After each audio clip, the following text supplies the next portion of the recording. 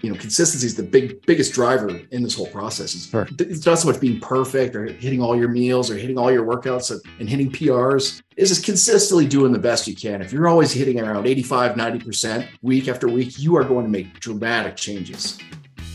Welcome to the show where we help you make smart nutrition simple. If you want proven nutrition strategies to help you build a better body and create the energy to show up for your family without overly restrictive and unrealistic dieting, then you're in the right place.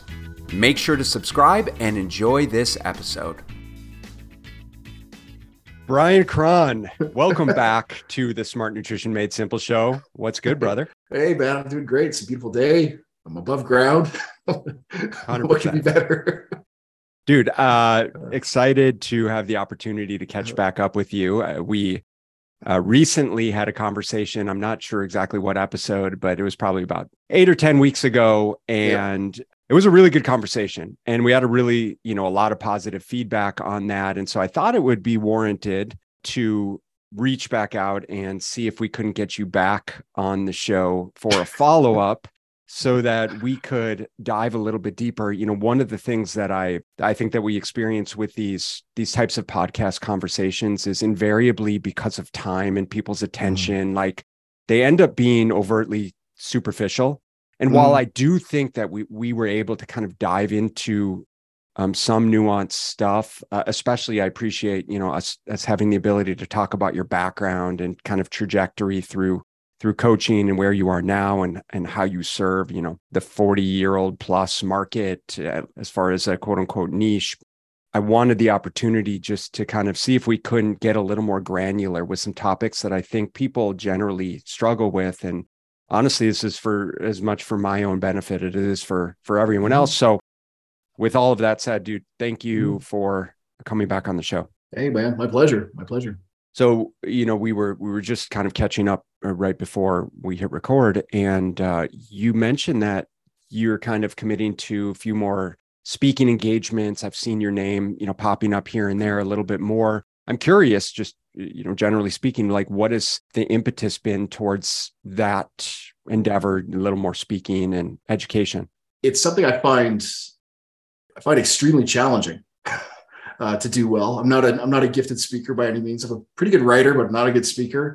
So it's something that I like to challenge myself as much as I can. And since I'm too damn old to challenge myself in the weight room much anymore, I got to kind of stay in my lane there. It's just a way to grow. And I find that the pressure of doing that, even like just doing this podcast, before we got into the air, I was, going over all my podcasting questions with you and stuff. And I just find that process, that little bit of anxiety and that little bit of nervousness, it just gets my brain moving a little bit faster. And I find I could just develop ideas that maybe I take for granted. They're in the back of my mind and I use them in my day-to-day work. But all of a sudden now I got to share them with just on a different audience, different medium. And it's basically, it just makes me a better communicator and I think a better coach in the long run.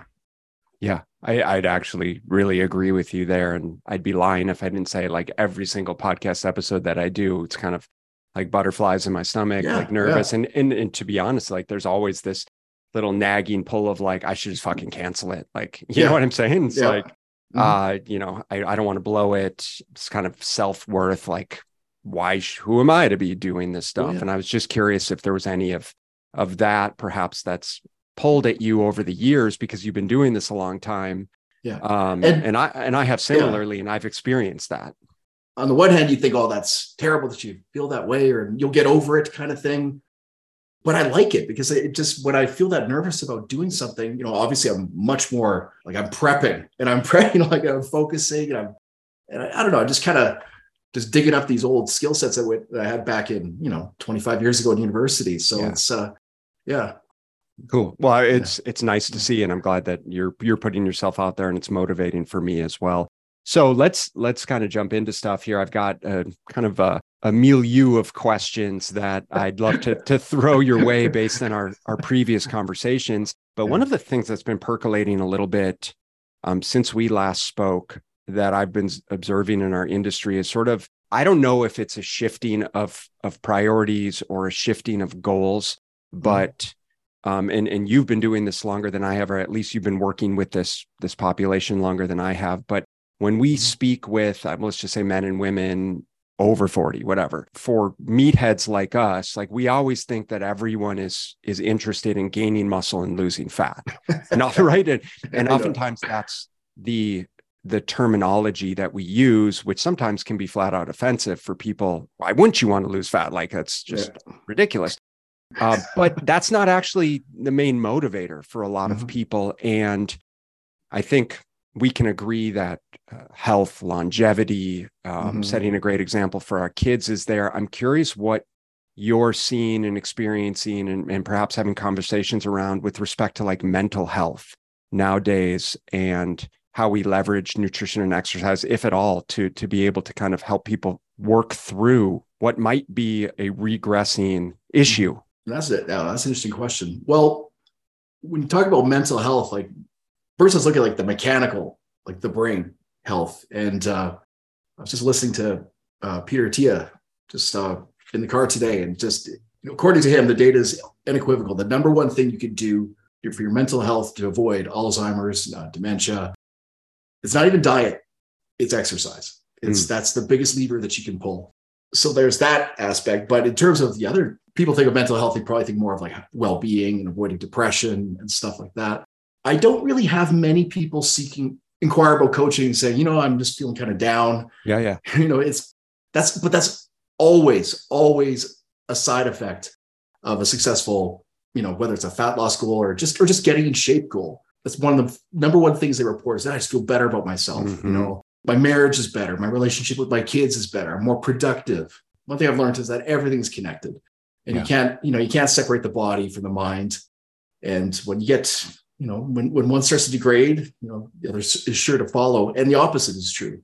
So it is interesting. Like, I think as time goes by, we're going to see more people actually kind of skipping that step of, I decided to get in shape to lose weight, and wow, I feel so much better. I'm so much happier. Maybe they'll actually I want to be happier. I'm going to get in shape. Maybe they'll actually skip that, Well, I mean, that might be very relevant just with sort of like, I don't know, but like body positivity is like, maybe people don't generally care as much about body comp as we did growing up in the 80s. And, and it's more socially acceptable, which is fine. I do think being our age or being in our 40s and 50s, we don't really resonate with this kind of mental health. Maybe it hasn't really been identified through our era, but younger populations, and we don't need to get too far down the rabbit hole, but definitely like younger populations. My sister, she's in HR for a bigger company. And so she's got a lot of 20 and 30-year-old employees. And it's like a legitimate sort of, I'll say excuse for lack of a better term. Right? I'm not dismissing it, but I'm saying is people are legitimately taking like mental health days. You know what I'm saying? Yeah. It's a net positive, that move of like that social acceptance of taking care of your mental health. I just like growing up, I had a very kind of, basically I hung out with a lot of nerds, and probably half of us were seeing therapists, and we used to be like, in our little circle, like, oh, my therapist said this. It was just a big secret. Like, don't tell anybody you see a therapist. Yeah. Everyone, is, it's just not taboo anymore, as it shouldn't be, especially if you're going through something dramatic. But yeah, it is. There's a flip side to everything. I mean, and I've kind of finding, maybe this is the boomer in me, but like, you don't need a mental health day. You need to go out and have a good day's work. Yeah. Go to the gym. Personally, I think if you're not exhausting yourself in the gym, then you're not exhausting all your options to feel better. So, and that's where I just think there's so much validity. You said it based on the science. Is like, well, are you moving your body? Because we can kind of coddle you all you want and leverage antidepressants, and anti-anxiety meds and, blah, blah. But like, dude, if you're not moving and then you're not fueling yourself correctly, well, our options are definitely going to be limited. You're not giving your body a fighting chance, or your mind a fighting chance. Yeah. So one of the things that we discussed in our last conversation was just, a lot of the nuances of how someone treats their training and their nutrition perhaps differently than when they're younger. And when we're younger, it's kind of like we have seemingly all the time in the world to be able to train and structure meals and not have very many responsibilities, even though we feel quote unquote busy all of the time, it's nothing in our 20s relative to our 40s, especially if we have kids and a career and what have you. And one of the things that you mentioned was a lot of the success that men and women have as we get older has to do with how we structure our day, right? And so in your experience, I would love just some practical application guidance around, what have you observed to help people be successful from a application standpoint around daily structure, meals? Perhaps we can kind of go in any direction with this. That is the most important thing. That is this, I don't want to say it's the secret sauce, but that is structure. Like structure is everything. As anyone with kids will know, I mean, that gets tested. So especially if you have little kids, it gets tested. And I've gone through that myself. I've had my kid much later in life, and it's very much a creature of habit. Get up, have my meals, train, all the overgrown meathead lifestyle. Then all of a sudden, there's this little person who needs me. When their needs have to come first, and it is a challenge. Like the value of structure is that it obviously it helps you be more consistent. Consistency is the biggest driver in this whole process. It's not so much being perfect or hitting all your meals or hitting all your workouts, and hitting PRs. Is just consistently doing the best you can. If you're always hitting around 85, 90% week after week, you are going to make dramatic changes. And structure allows you to have that level of consistency. And again, it gets harder when you have a family, and especially have a young family, and you're a busy job. And sadly, that is why basically everybody gets up really early. Yeah. And if there's one thing that I think that's consistent above everyone in that, that 40, 50 something bubble with the young family and the busy job and all the demands, aging parents, all these things, demands in your time, is that they get up early, and that time of when the house is quiet, that's when they either do their most important task at work, or they get that workout in. I mean, I get up so early, I do a little bit of both. Right. Because otherwise you just lose control of your day. Like, because you're serving other people. You can't just be serving yourself anymore. And that also is huge for mental health, because if you can create this set of structure in your life where you're productive and you're getting things done, it's very reaffirming and it feels good. Like, okay, I'm doing the things I need to do every day. Get my work done. I got my workout in, got my meals all prepped. If you could have that, it snowballs. Definitely. Yeah. It's really just stacking those wins like every single day, and like allowing you to have control. Whereas normally we're just like on reaction mode all of the time, putting out fires. And fortunately and unfortunately, is most of us are in positions now where we have the ability to work from wherever we are, which is a double-edged sword, because we're working from wherever we are. And where it perhaps used to be is like, I'm going to show up at the office at 8, I'm going to check out at 4 or 5. It's like, no, I'm starting work at 6 a.m. and then I'll take a break for the kids and get them off to school. And then I'll be working again, and I'll squeeze in a workout sometime. And then like kids come home, and then we'll do dinner, and then I'll be work again. And it's like, wow, that might be beneficial for some people. It also acts as a massive deterrent, because we're never truly in control of our time. Yeah, it is interesting. And the name of the principle escapes me. I'm sure you know, but if you wake up and you have, so you wake up at 5 a.m., you're an early riser. You have all this time to do your tasks, but your tasks will expand to the amount of time that you allow for them. Always in the winter, especially where I live, it's so cold in the winter that I'm at home a lot, and I'll find I'll go, I don't know if I'll go days in a row without going outside, but it'll certainly feel that way. And that's a problem with that lifestyle. Yeah. Yeah. I mean, that's where we are right now. Like in Phoenix, it's 115 degrees Fahrenheit.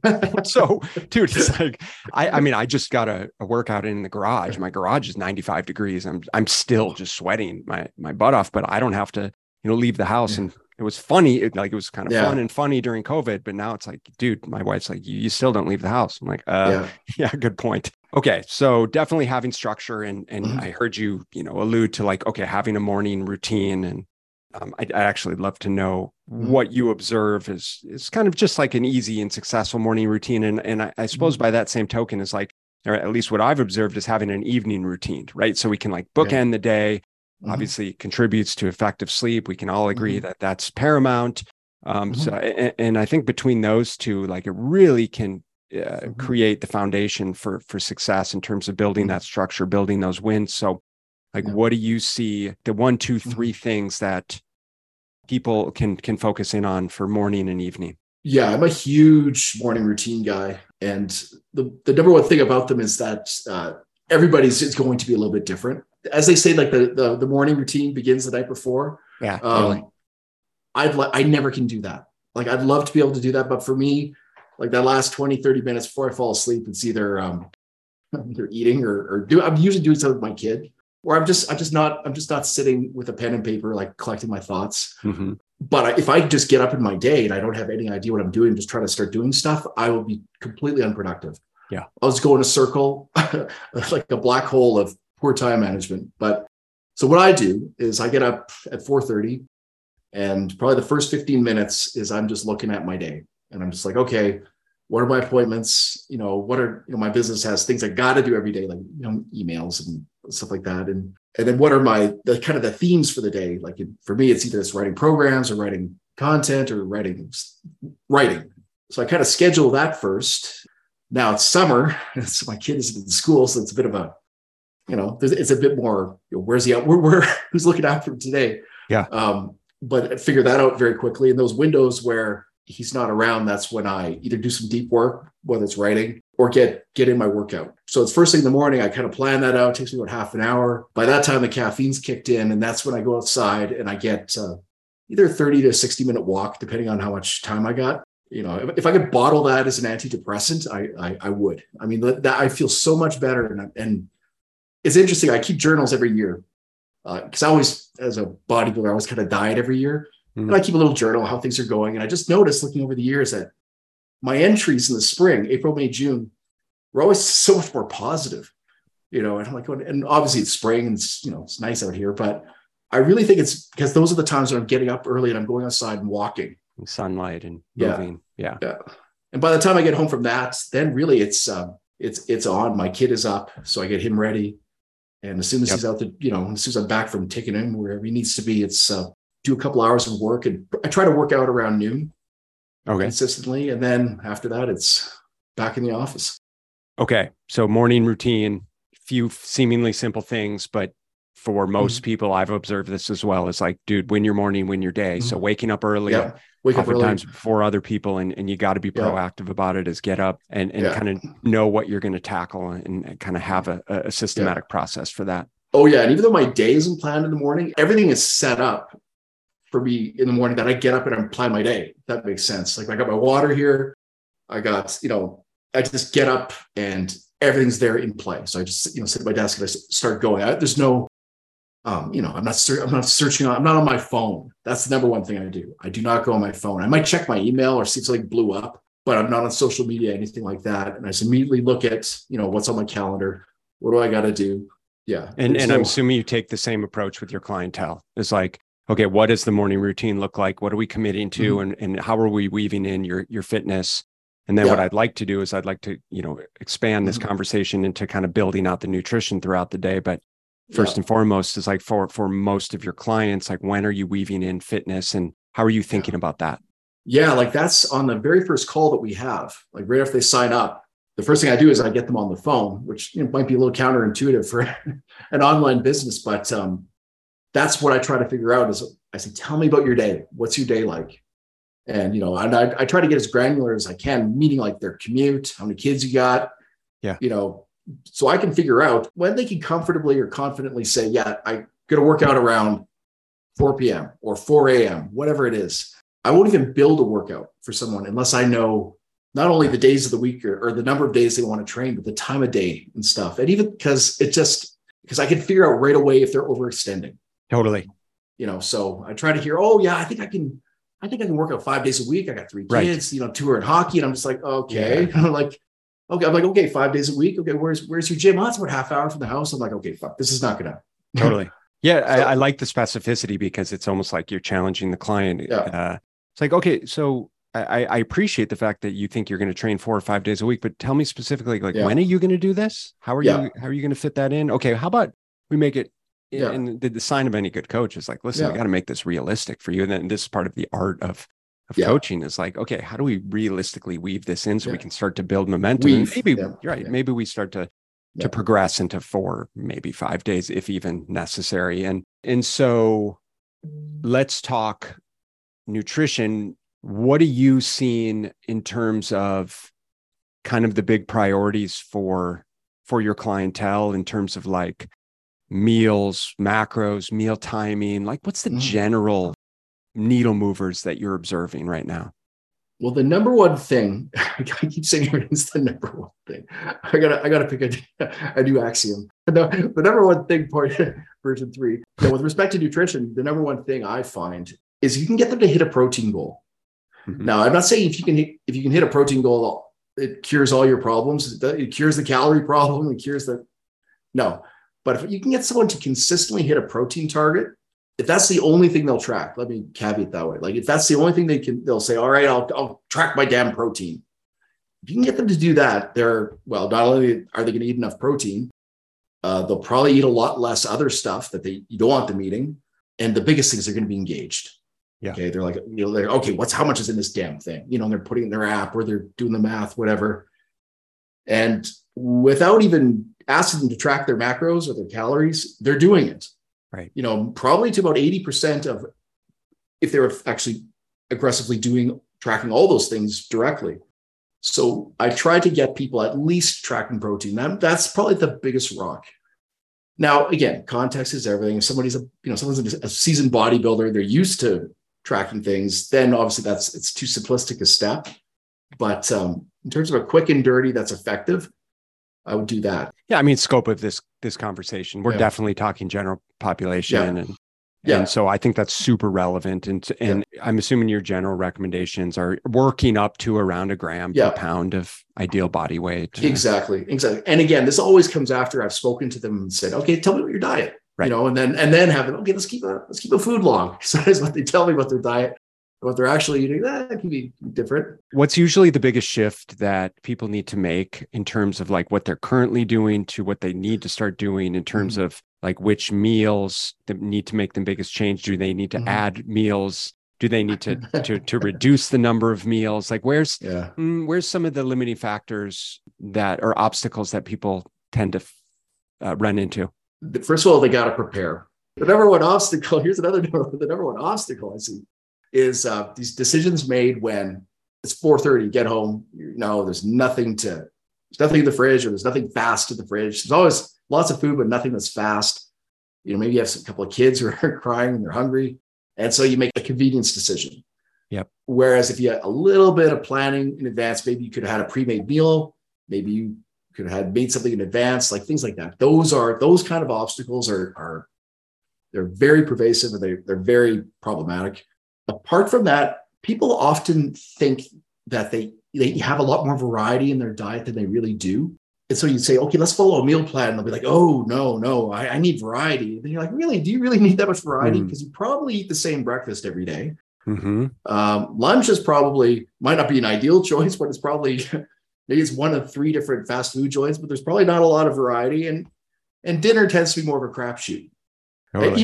Even snacks are often very, very consistent. So when you get people to take a big picture look at their diet, they're like, wow, I do eat the same shit every day. Like, yeah, you do. So how about we just take those things that you're already eating and we make it better? Maybe we narrow down the portions, or maybe we just improve the choices, like do little things like that. And then all of a sudden, that's a kind of a mind shift where they're like, yeah, this isn't so bad. I'm already eating this way anyway. Right. It sounds liberating to me. Yeah. For someone to acknowledge, it's like, ooh, like that's almost a relief, because I thought I was going to have to overhaul everything. But like, I really, I do like eating eggs in the morning. And so if I can keep eating eggs, but I can maybe add, some vegetables or whatever to it, pick up a couple pieces of fruit, or, he told me like, I don't, I can still eat out at lunch. I just obviously have to work a little bit harder to make sure I'm getting enough protein. But if I can reasonably do that, well, that's, like I said, that's reassuring for me to know that I don't have to, do meal container prep every Sunday and like have the whole kitchen counter lined up. Exactly. And then and people have 3 choices at dinner that they can rotate through. Either they prepare them or whatever. They have 3 choices kind of in their back pocket. Then that's all of a sudden, that's enough variety typically. Yeah. And then there's the snacks. It's the later you get in the day, it's the worse the choices tend to be. So if you can kind of, breakfast is usually pretty good. Lunch typically needs work. Dinners, that's, again, that's the one you tend to have to overhaul a little bit, or at least tighten up. and the snacks, like, and that snacks includes wine and spirits and stuff like that. You nail that down, like it's a very, very simple process, really. Not easy, but very, very simple. Do you find best practices around kind of 3 to 4 meals per day? Like the bodybuilder in me will always say, okay, at least 4 meals a day, at least 20 grams of protein, max out protein synthesis. And I still believe that's optimal. But the practical person in me just like, let's just, whatever you're used to eating, whatever your natural rhythm is. If you have a very kind of structured breakfast, lunch, and dinner, that's great. Let's rock that. I try to keep things as consistent with their natural rhythms, their natural habits as possible. And it's very rare that I have to insert meals or, it's just rare. So it's just, we're trying to minimize resistance here. Yep. So what I'm hearing is that you recommend everyone intermittent fast. Basically. Everyone. Yeah. And keto vegan, right. Intermittent fast. Perfect. Keto vegan. Perfect. You just eat canola. I drink a bottle of canola before bed. That's okay. Yes. It's anabolic. Hey friends, quick pause in this episode for an exciting announcement. I'm thrilled to let you know that we've officially partnered with Fullscript to create our own very high-end quality supplement store. Fullscript is the #1 online dispensary for professional grade supplements. And while we do have our own small retail shop for our complete essentials training formula, we're often asked for recommendations when it comes to products outside of those that we carry. Now, as you probably have realized, the internet is the Wild West when it comes to supplements, and it's tough to find many of the best products from a reliable source and at an affordable price. I've heard many stories of people ordering something off Amazon and receive something completely different in the bottle, which can actually be quite dangerous when it comes to nutritional supplements. And so in the BSL Nutrition Fullscript dispensary, we've hand-selected a few dozen of our personal favorites, and we've broken them into easily searchable categories, including Ben's favorites. Now, the best part of this situation is that due to the buying power of groups, we're able to get you a 15% off retail pricing on the entire catalog of professional products in our shop. These are brands like Designs for Health, Biotics Research, Biobotanical Research, Microbiome Labs, Seeking Health, and more. So just click on the Join BSL Nutrition Supplement Shop in the show notes to create your free account and place your first order. Orders over $50 receive free shipping on top of our 15% discount on everything. And just so you know, the criteria we use to determine what went into the shop is the product something we would recommend and or take ourselves and give to our kids? Is the product of the highest quality? And can we provide a lower cost than is available anywhere else on the web? Now, we sincerely hope this helps you save money and acquire the highest quality products for you and your family. And let's get back to the show. So let's talk a little bit about social support and how big of a factor is social support in someone's success, and perhaps how should we be thinking about that as someone who perhaps is like just really starting to get into their health journey or making some concerted change? Like, what do we need to be aware of? The #1 support is always at home. And I think it's a big ask. Like if you're married and you want to get in shape, I think it's a pretty tall ask to say, okay, spouse, husband, wife, you've got to do this with me. Oh yeah. But at the same time, where I'm going, you don't want to have the sabotage effect. You don't want to have, so if you can at least have somebody they don't even have to be enthusiastically supportive, but as long as they're like, are you doing this? I'm not going to wave pizza under your nose. I'm not going to, that's kind of an obvious example, but just little things to undercut you, whether it's not have the foods around that you need or just It might sound obvious. I'm sorry to interrupt. It might sound obvious, but you and I both know that it's not always common sense or sensical for that relationship. In other words, like sometimes subconsciously there's quote unquote sabotage going on and maybe rationalizing from the significant other, like they might feel a bit resentful that their partner's taking these concerted health steps while they feel like, oh, well, I'm not ready to do that. But that can get really dark. I've seen relationships completely fall apart because I have to play analyst, but like, one party's in, like, oh, you're getting too hot, getting too hot. You just want to leave me because you're that kind of thing. Right. Or you're all into yourself now. When the thing is, well, that the person who said that is just doesn't feel good about themselves. Right. And, but 90% of the time, it's just like the other person just, they don't want to go on the journey with them. As long as they're not aggressively, talking you out of it or trying to sabotage, that's enough. But again, outside of the home, in terms of support structures, I mean, that's the benefit. That's what CrossFit did so well. Right. And if you can have a community, if you can't, especially if you can't have it at home, if you can have a community of support, that's huge. Yeah. Just think of the gyms that we know about off the top of our head. Like, what are they like? Gold's Venice and Westside Barbell and right.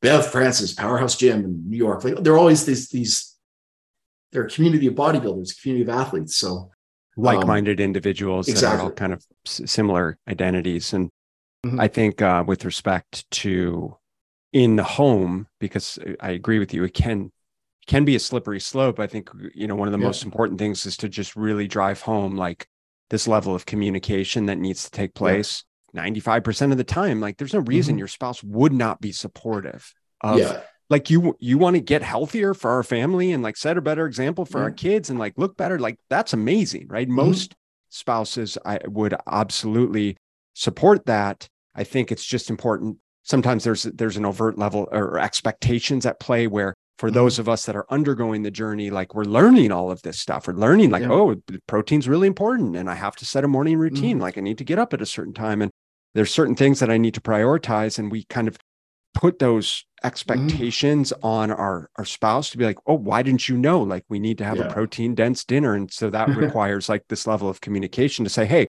here's what I'm doing. Here's what I'm learning. Here's where I could use the support. And this is specifically what that looks like. Would it be reasonable for us to kind of work together to be able to, to do that? Meals, time, schedule? Way more often than not, that's kind of the way it travels. It's like, okay, they have a discussion. One half of the relationship says, I want to do this. The other, maybe they're not along with it, but they're at least supportive. And more often than not, they do it too. And it's just, maybe they just see that the other person feels better. They look better. It's rare that one person's going completely on a healthy tangent. The other one just, I'm stick with you're on your own, mofo. You're on your own. Yeah. 100%. Yeah. I think you hit the nail on the head outside of the house, but it's just like, listen, man, if you're finding that, you're in the bar with chicken wings and beer every weekend, because the boys are pulling you into watching football, and you're not making progress, like, you might want to consider changing that support system. Oh yeah. Yeah. That's, what's the expression? You're the average of the 5 people you spent. Yeah. That's so true. I always feel bad for like single moms, like that's, their time is stretched, their money is stretched, they're the sole provider for their children. And then they got to find this other gear. Okay. Now I got to make the best food choices for myself, because how kids eat, Yeah. So, it's like, I got to prepare 2 meals. And then you got the dickhead trainer who's like, they should eat what you eat. And, God. Or the 20-something trainer who lectures a single mom, we all have the same 24 hours in the day. Right. 100%. Yeah. All right. My heart always goes out to them because that's tough. Another classic demographic usually has to get up ridiculously early, either to prep meals or do a little bit of exercise before the kids take over the day because there's no one else to help. I just think about stress when, we talk about kind of the single mom, but how do we consider stress as a role in kind of this whole process? I almost want to say, like, how do we quantify stress? But I guess, like, what role does stress really play in this process? And at what point do we really need to, like, take it into consideration, I suppose? Well, it's such a nebulous term, and I've thrown it around probably a little too haphazardly myself, like stress. What is stress? Everyone's got freaking stress. You ever in line at Walmart, and there's like the cashier maybe has starts to fall behind a little, and you can just see her, she's getting stressed. She's getting like her hands are starting to shake because maybe there's a long line and her manager's glaring at her. Even though in the grand scheme of things, like it's not life or death. Maybe you're inconveniencing someone by a minute or two. Whereas someone who's like a surgeon, and it's not going well, maybe they're losing their patient, they'll probably be exhibiting even less signs of stress, even though the stakes are much, much higher. So I think stress is something, the more you're exposed to it, the more you just adapt and you still remain functional. So my point is like, what you think you can't handle, oftentimes you can handle it. Once you fucking handle it, you can handle it. But I do think one way you can avoid unnecessary stress, especially in this fitness process, is avoiding all the rules and all the dogma and all the just the perfect example, like training programs. Oh, I got to work out 4 times a week, and I got to hit each body part twice a week, and I have to. It's like, really? No, like none of these things are hard and fast rules, and they're all contextually dependent on you and your circumstances and how much time and effort you can devote to this process. And so when you kind of put yourself first and say, okay, what my needs are first, like my schedule, my kids, my commute, that's all first, and everything else has to fit into that, and it'll still work. Maybe it won't be optimal, but it'll still work. When you adopt that mindset, a lot of stress kind of drifts away. Yes. Then you get up in the morning and you're like, oh, I just don't have time for a workout, and I'm supposed to do legs today. But you know what? It doesn't matter. I can just do it tomorrow. My body will still recover. Even if I got to do legs and upper body, I'm back to, all this bullshit that people worry about. The body will figure it out. So when you kind of realize that all these hard and fast rules, whether it's, I got to cut out food at 8 p.m. and all this bullshit that I hear, like all this stuff is just nonsense and it doesn't move the needle. When you just forget all that, a lot of the time the stress kind of goes down. I really appreciate that perspective. And it's definitely one of the things that I took away from our last conversation as being just like a really salient point, because it's just the shift in the mindset to give ourselves permission to just like be okay rolling with the punches, especially when we work with like analytical, hard charging individuals and they're like, I want to optimize, tell me the exact process, right? And it's almost like it digs them into a deeper hole because they get overly concerned around the minutia that is almost setting them back. It's like, dude, if you just chill out a little bit and accept that we're going to focus on some of the big needle movers and some great learning opportunities along the way, so that when you feel like you screwed up, we'll just leverage it as a bonus, whether it's learning opportunity, a deload, a cheat meal, whatever you want. You call it whatever the hell you want. But it's like, those are the behaviors, those are the ways that you're going to develop those skills. And that's how ultimately, like, you're going to give yourself permission to be successful long-term, because the last thing we need is a 75 hard to tell me, oh, I didn't get in my second workout of the day on day 74 and I failed. It's like, dude, you just did 74 days of training like twice a day. Exactly, stuff like that. I know. And it's especially kind of come from a harder core background. It's a hard thing to embrace and to accept. It's like, oh man, I'm not going to be wishy-washy. If I want to do this, I want to do it as hard as I can, man. I'll level up. But just some things are just not worth leveling up for.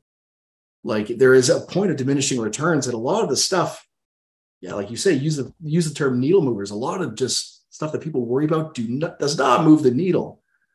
And and God help you if you go online, just people will argue about the most mundane shit.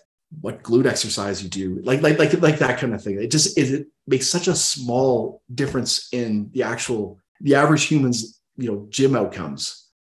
That's definitely like something we also talked about on the last call. Is like the calories and the sets and the reps just don't outweigh the mindset shifts, the behaviors, the consistency, the prioritization, and just the structure, right, that we need to develop. I can confess, years ago, if I showed up at the gym and whatever reason, I was late for whatever reason, I would just turn around and go home. Fuck it, I'll come back later when I could do my, granted, this is a long time ago. Nowadays, it'd be like, all right, 20 minutes. I got 20 minutes. All right, man. Well, I won't be able to squat today because, it takes me that long for this whole body to warm up. But 20 minutes, and it's leg day, I can crush out leg extensions, leg curls. I could do some lunges. I could probably hammer myself in 15 to 20 minutes and leave thinking, all right, wasn't perfect, but damn it, that was good enough, And then the next leg day, maybe I'll leave a little bit earlier and make sure I get everything done.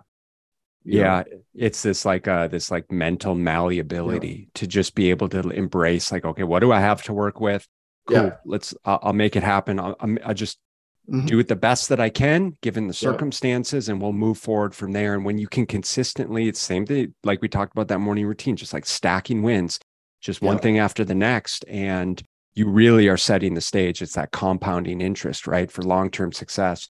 And one of the things that is really, I'm going to say, is becoming more and more recognized is the role of cardiovascular health, right? Because we go through these ebbs and flows of in the fitness industry, and depending on which mentor or you know what sort of dogma we're learning from, you know, we hear, okay, all you need is resistance training, or we should be doing HIIT training, or you know, whatever. And so we're understanding the implications of and the role of cardiovascular health, right? Especially when we talk about, you know, men over 40, like especially like that are carrying more body fat. This is becoming paramount, that we truly know how to positively impact these guys.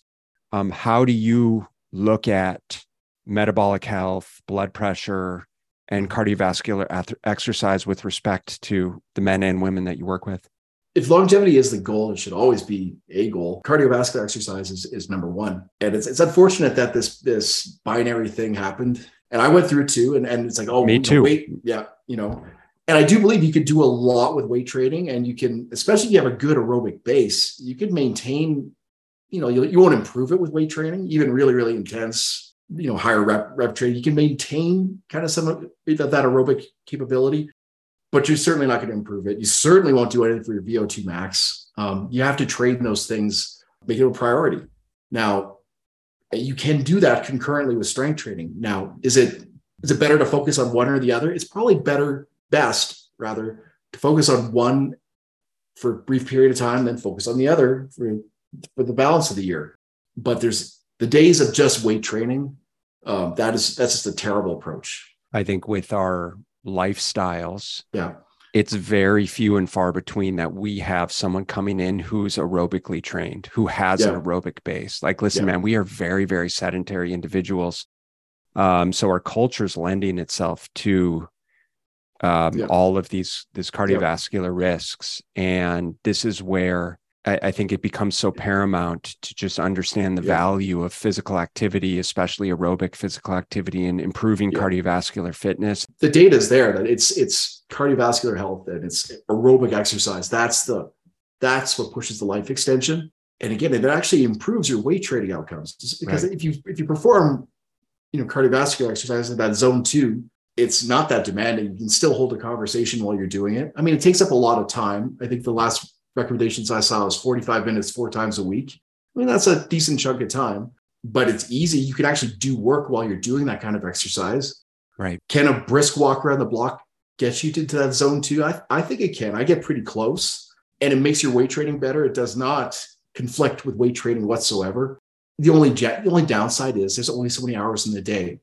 So it can make sense just from a purely practical time management perspective. Maybe you have phases of the year, right, where, you know, maybe when it's cold out, you do 3 or 4 intense, heavy weight training sessions and maybe a couple of cardio sessions. And then when it's nice out, you flip the script. You know, then you're hitting all these training outcomes. And like the days of this, you know, that was a phase, I think it was 10 years ago. It's like, no, cardio makes you fat and cardio makes you weak and slow. And it's just ridiculous. It's like if you do hours a day at a high intensity, it's going to conflict with weight training. I think it's just the differences between, you know, there was so much talk around, oh, well, you can just do 6 minutes or 4 minutes of high intensity, and it's as effective as 60 minutes of 30 or 60 minutes of aerobic training. And then we have all these HIIT classes and, you know, intense boot camp classes. And so what I want our listeners to understand, because I've spoken about this before, is like, bottom line, like low hanging fruit here for someone, because in my experience and what I'm observing, for what it's worth, is like the vast majority of people coming into a program who are ready to start to make change do not have an existing aerobic base, which you don't have to go to the gym and like throw yourself into spin classes or boot camp or F45 and doing all these crazy, like bouncing around and pretty high impact, seemingly ridiculous classes. Unless you love it, great. Like that's awesome. But this is where you can just go out and do a brisk walk And if you can get your heart rate into the zone 2, and this is what I appreciate from some of Peter Attia's stuff, is like just really bringing life to and value to understanding what that means and how we can implement it and do that for 4 to 6 to 8 weeks and see the changes that it makes in terms of how you feel. Like we talked about from the very beginning, and your resting heart rate and your quality of sleep and your anxiety and like all of these things. Like we've got a massively beneficial tool at our disposal that has such a low barrier to entry. And I think it's also worthwhile mentioning, it's like, listen, for coaches that are listening, and I've been one of these for so long. So I'm taking, I'm fully acknowledging that this is something that I flat out ignored for a long time, but we can't ignore it any longer because people, like, we say longevity, but people are fucking dying in their 40s from a stroke, because their blood pressure's through the roof and they don't know it. Yeah.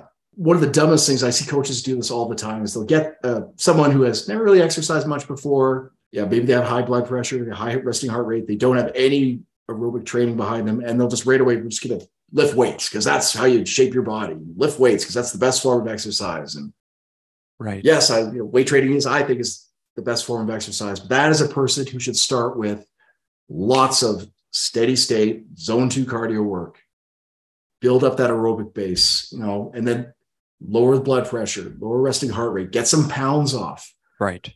And then, expand the mitochondria if you want to get really technical. Right. And then starts, especially when it starts to, because aerobic training you start to adapt to it, well, to a degree, but then start bringing in more weight training. But just to throw somebody who's relatively detrained and in terrible shape and high blood pressure, just throwing them into just weight training, bad idea. Yeah. Cool. I agree. And I wanted to bring some light to that because I think that's perhaps one of the most valuable things that we, as tenured trainers, so to speak, is something that it needs to be discussed. It needs to be discussed. And I don't think it's being discussed enough. So, because we look at things always either through our lens of, if you have any type of bodybuilding in you, you're like, oh, what helps me hold on to or build the most muscle? Or we look at the outliers. There's always that one person. Oh, I got in fantastic shape without doing any cardio. Well, first of all, they're an outlier. And second of all, fantastic shape. How? They have low body fat. That's great. It's great to see, but are they actually in good shape? What's their VO2 max? Like, what's their resting heart rate? So there's more, it's more than just what's meets the eye. It's always reading between the lines. And that's part of why I wanted to have you back on, and just even diving into some of these areas. I hope that for people listening, they're really understanding the nuances that are involved in this process, like not only in the nutrition itself and the exercise itself and the structure involved in someone's lifestyle, of course, in the science around these things, but I'm hoping that this is opening people's eyes to doing justice to their own health journey and saying, listen, when you're scrolling, you have to figure out how to take things into context. Yeah. And it's very, very challenging to put things into context with only so many characters, and no expression or tonality around what's being said and quick blurbs. And it's the nature of the beast. But I guess I think a relevant question and kind of an ending question for you would be, if and when someone is ready to undergo kind of this health coaching process, start to make some concerted change, they're looking for a coach, what do you think that they should be looking for? Well, the practical side of me is always, because I spend so much time on the internet and I see so much, buffoonery. Look for somebody with verifiable success with populations similar to yourself. Do they work with people around your age, your demographic? And do they have verifiable, do they have testimonials? Do they have, people that you could even contact, as opposed to just, and I know it sounds like just looking at a string of before and afters, but we won't go there. You need to have some type of social proof that you can look at. And can you just talk to them before you sign on the dotted line, so to speak? I think a reason that people steer so much towards doing business online is that, is because it avoids having that conversation where you can probably sniff out somebody who's full of shit. That's what I'm trying to say. If you actually happen to know someone personally who's had a really good success with a coach, I mean, there's nothing better than that. The last thing you want to do is just, oh, that person looks great. I want to hire them to coach me. Even if they're the same age as you, and even if they've gone, even if they have had a great transformation or whatever. Just in my business, I very rarely talk about what I do, not because there's some great mystery or secrets, just because I always tell my clients, it just won't apply to you. Right. I won't apply to you. I do this all day. This is all I think about. It's really, really depressing. And you've been doing it for so long. And I've been doing it for so long. No offense. Yeah, I know. Well, no, not taking fucking spade's a spade. So I'll tell them what I do, but I'm like, don't do that. Just don't do this. Let's figure out what works best for you. It's such a goofy industry that way, is that we kind of put our brains on hold and we're like, that person looks good. I want to do what they do, without even considering all the context behind it. Yeah. But that is a very good question. Like, where does one start? I just know what I wouldn't do. And I want to look like that guy. That's the one person I wouldn't hire. I would definitely do my diligence around all of the aforementioned things and just have a conversation. Yeah. Someone. It's like, I mean, if you are so sold on a program and I guess the investment is so reasonable that you can just warrant, I guess, signing up right away. I think that's one thing, but I also think that there needs to be a reasonable investment for you to kind of commit to long-term success, which usually necessitates a conversation. And that's where having that conversation should be leveraged around, okay, like really two-way street of feeling out your prospective coach, making sure that they feel like you're a right fit for the program and that they have the tools to be able to help you get great success, and that they're willing to acknowledge if they don't have the tools that they're not the right fit for you, and that they're not like desperately needing you to sign the dotted line. Like that's in my eyes, I think is definitely something that is warranted. I think it's very important if you especially if you're not sure on someone, especially if you can get them on the phone. I know I don't do sales calls. Nothing against that. I don't do sales calls, but if someone wants to say, "Hey, man, I just want to talk to you about what you do," maybe that is a sales call. I'll do that. I'll tell them, okay, this is the approach I would take with you. This is what I would do.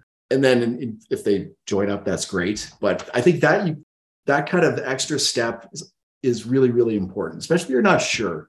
And just to stress again, if all a coach has is pics of themselves, like, to me, that is a red flag of somebody who's probably lacking confidence, because they haven't made that connection in their head yet as a coach. Wait, none of this is really about me. Like, I look great, whatever, but all that shows is time put in. Like, I'm the first to be, I look the way I do because I'm 50 years old and I've been working out since I'm 14. Like, God, I better look at least like, come on, man. But it's like that. It's not a sales tool. Like, it's not a selling point. If they could show you people they've worked with, or they can show you their processes, or they could just frankly just show their character. That's probably number one. If you can get an idea of someone's character just by the way how professional they are and how they answer your questions and just how they carry themselves on social media, things like that. It's often what people don't say. It's what they don't do that tells me kind of, okay, someone who's not always fighting and putting up selfies, but someone who's actually trying to be helpful. And like, that's okay. There's some substance there. I think that's part of why conversations like this are helpful for people, is because it gives us the opportunity to just be ourselves, have real world conversations, like legitimately, like selfishly, like this is the best way for me to connect with people like you, other, people in the industry whom I respect and want to learn from them and reinforce ideas and just whatever, make great connections and network. And then, similarly, as it gives people an insight into who we are, what we do, how we think, and an ability to just be transparent at the end of the day. I think that's the most important thing. So I'm glad and honored to have the ability to, be able to support you in that. And hopefully that can help send people your way. Similarly, I'm excited for you and your upcoming speaking gigs. Is that anything like you want to share? Oh yeah, it's worth sharing. It's if you're in Western Canada, it's the name escapes me. My friend Andrew Coates we can put it in. Yeah, if you put it up yet, we can put it in the show notes. But yeah, and the Silverback Summit in November, okay, which is more of a men's health, but it's gonna be a lot of fun. My friend Ali Gilbert's putting it on, and it's more for the guys, but it's all about living, training, and optimization in your 40s and 50s. And it's really cool niche, and a lot of great info there. And that will be in Texas. That's in Austin. Yeah, I'll be there. Yeah. Oh, really? Oh. Yeah. So we'll connect there. And then for those of you guys and gals, to be fair, listening that want to come grow out, I'll put the link down below because it's going to be a great opportunity to connect with Bryan, myself, other coaches in the industry, and lots of just, cool individuals who are also meatheads that want to learn and grow and connect with good people. Anything else? No, that's it, man. I really appreciate the opportunity. Cool, man. Dude, always a pleasure. We will definitely do it again soon. Good luck with everything coming up. I'll look forward to seeing you in person in November. Take care, brother. Yeah, thanks. Bye.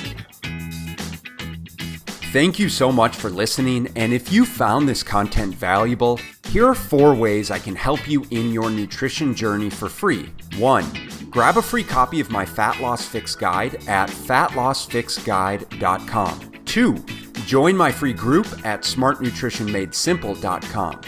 3, subscribe to my YouTube channel at smartnutritionmadesimple.tv.com. 4, leave a 5-star rating and positive review so that we can gain access to more nutrition experts ready to share their knowledge with you and ultimately help more people make smart nutrition simple.